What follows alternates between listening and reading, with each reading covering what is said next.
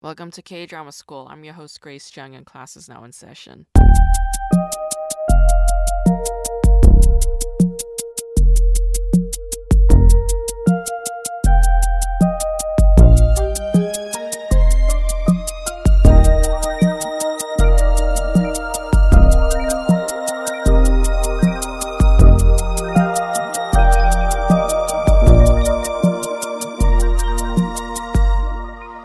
Today I'll be talking about the show Somebody, which is a Netflix show, and it's been recommended to me a bunch of times on Netflix, but I always avoided it because I was like, this looks like a really dark show. I don't think it's like gonna be a walk in the park. I don't think it's gonna be a very pleasant show to watch. And indeed, it's a very dark show. It has violence, it has a lot of fucking, it has murder, blood, death, gore. It is intense. It's an intense thriller. Somebody was written by Han Ji-wan, who has written mainly thrillers. She's written Wanted. She also wrote The Ghost Detective and The Killer's Shopping List.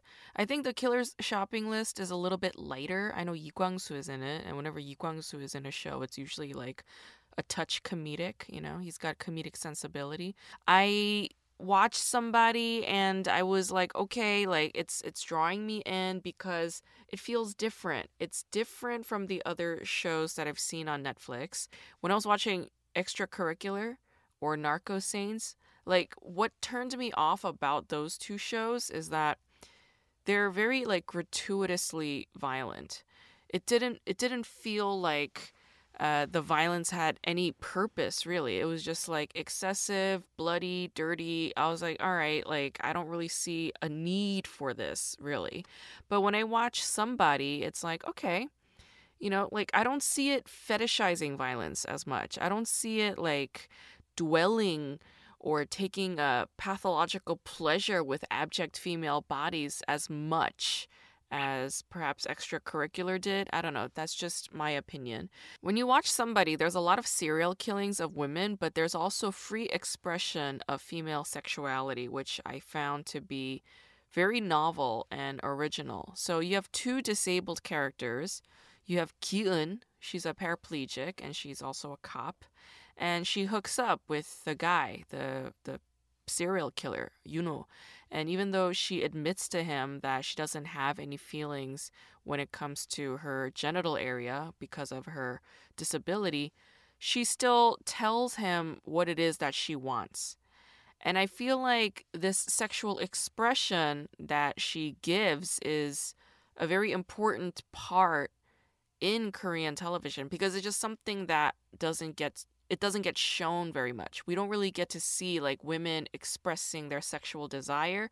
We don't really see women telling men what it is that they want. It's usually just like they take off their clothes and then the guy's just like, just screwing the hell out of her. I mean, and it's pretty like violent the way he does it whenever I watch Korean movies or even some Korean TV shows.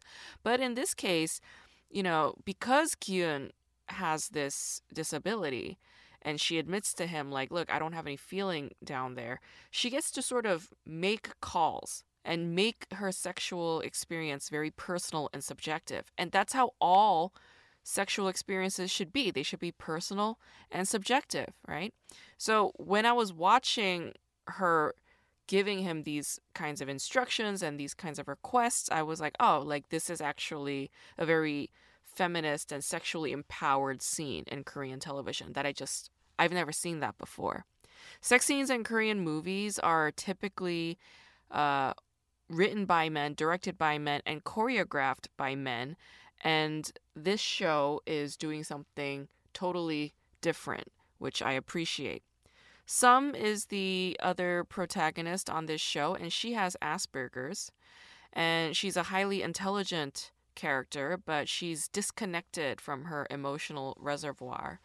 And that is, I don't know, I guess there were scenes like of her childhood where her mom gets freaked out based on Sum's behavior. There are also scenes where Sum is masturbating. There are at least two scenes where Sum masturbates, and I was like, oh, like this is also new. I haven't seen Korean dramas where a female character gets to masturbate and take pleasure, like where she orgasms like from masturbation. That's also very novel. And I was like, that's a bold choice. I appreciate this show. This show to me already has a certain status in my book because it has 2 scenes of female masturbation.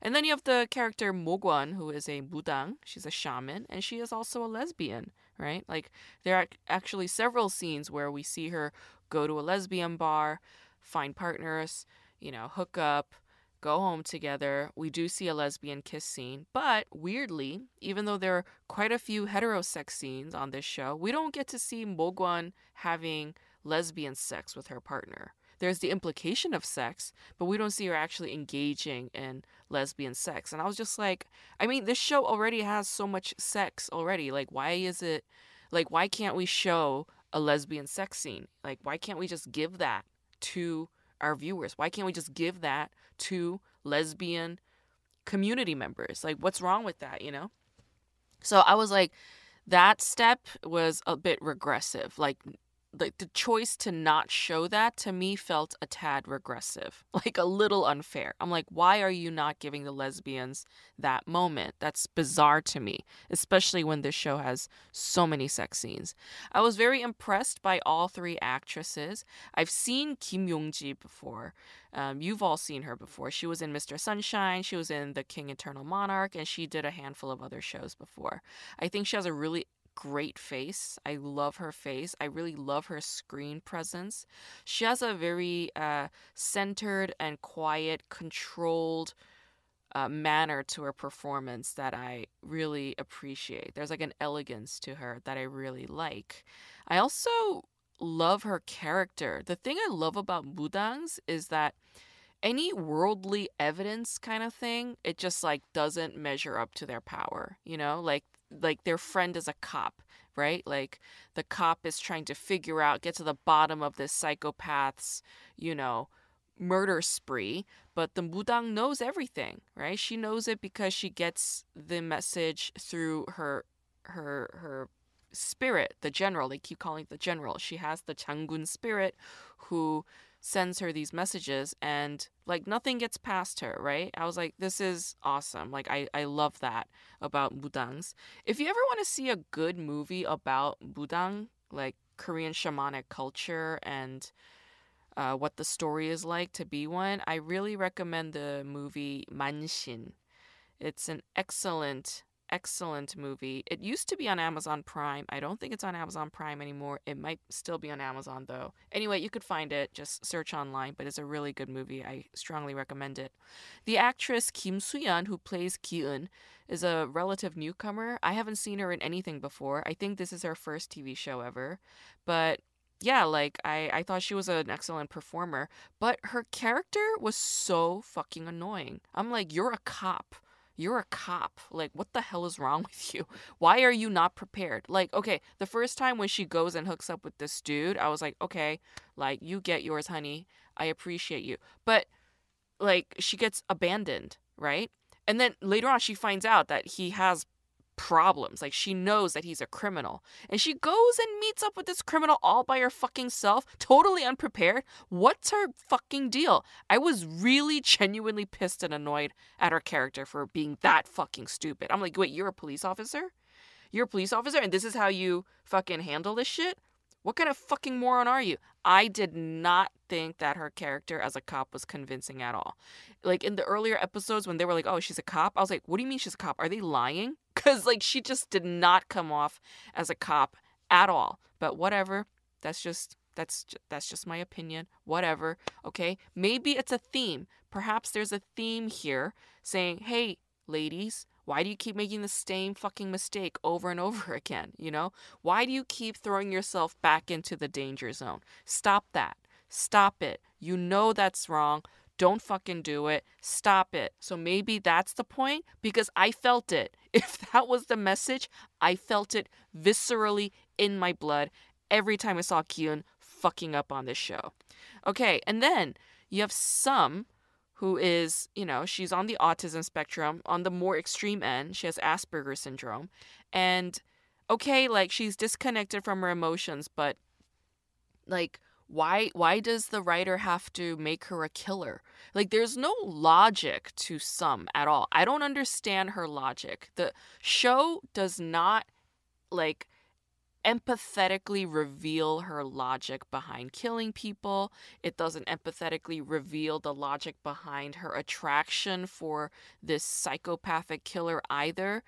Like, it just did not line up for me. I did not get it. And then the fact that her Asperger's syndrome is the reason for why she goes out to kill, that was also like a bit of a no-no for me. I'm like, what are you doing? This is not a kosher way to represent people who have Asperger's, you know? Like, what are we doing? What are we doing? Hey, writer lady, what are you doing, you know? So anyway, that was weird to me. And the show was about to get interesting when Ki-eun asks Yuno about his mother, right? Like, he talks about motherhood, like moms abandoning their children, like in a very vague way. And then Ki-eun's like, oh, like, are you talking about yourself? Like, are we getting somewhere when it comes to your emotional fuck ups and why you are the way that you are, right? But then the show doesn't explore that anymore. It just stops for some fucking reason. I'm like, who was the one that was pulling the plug on this? Like, was it a producer? Was it an executive? Was it the director?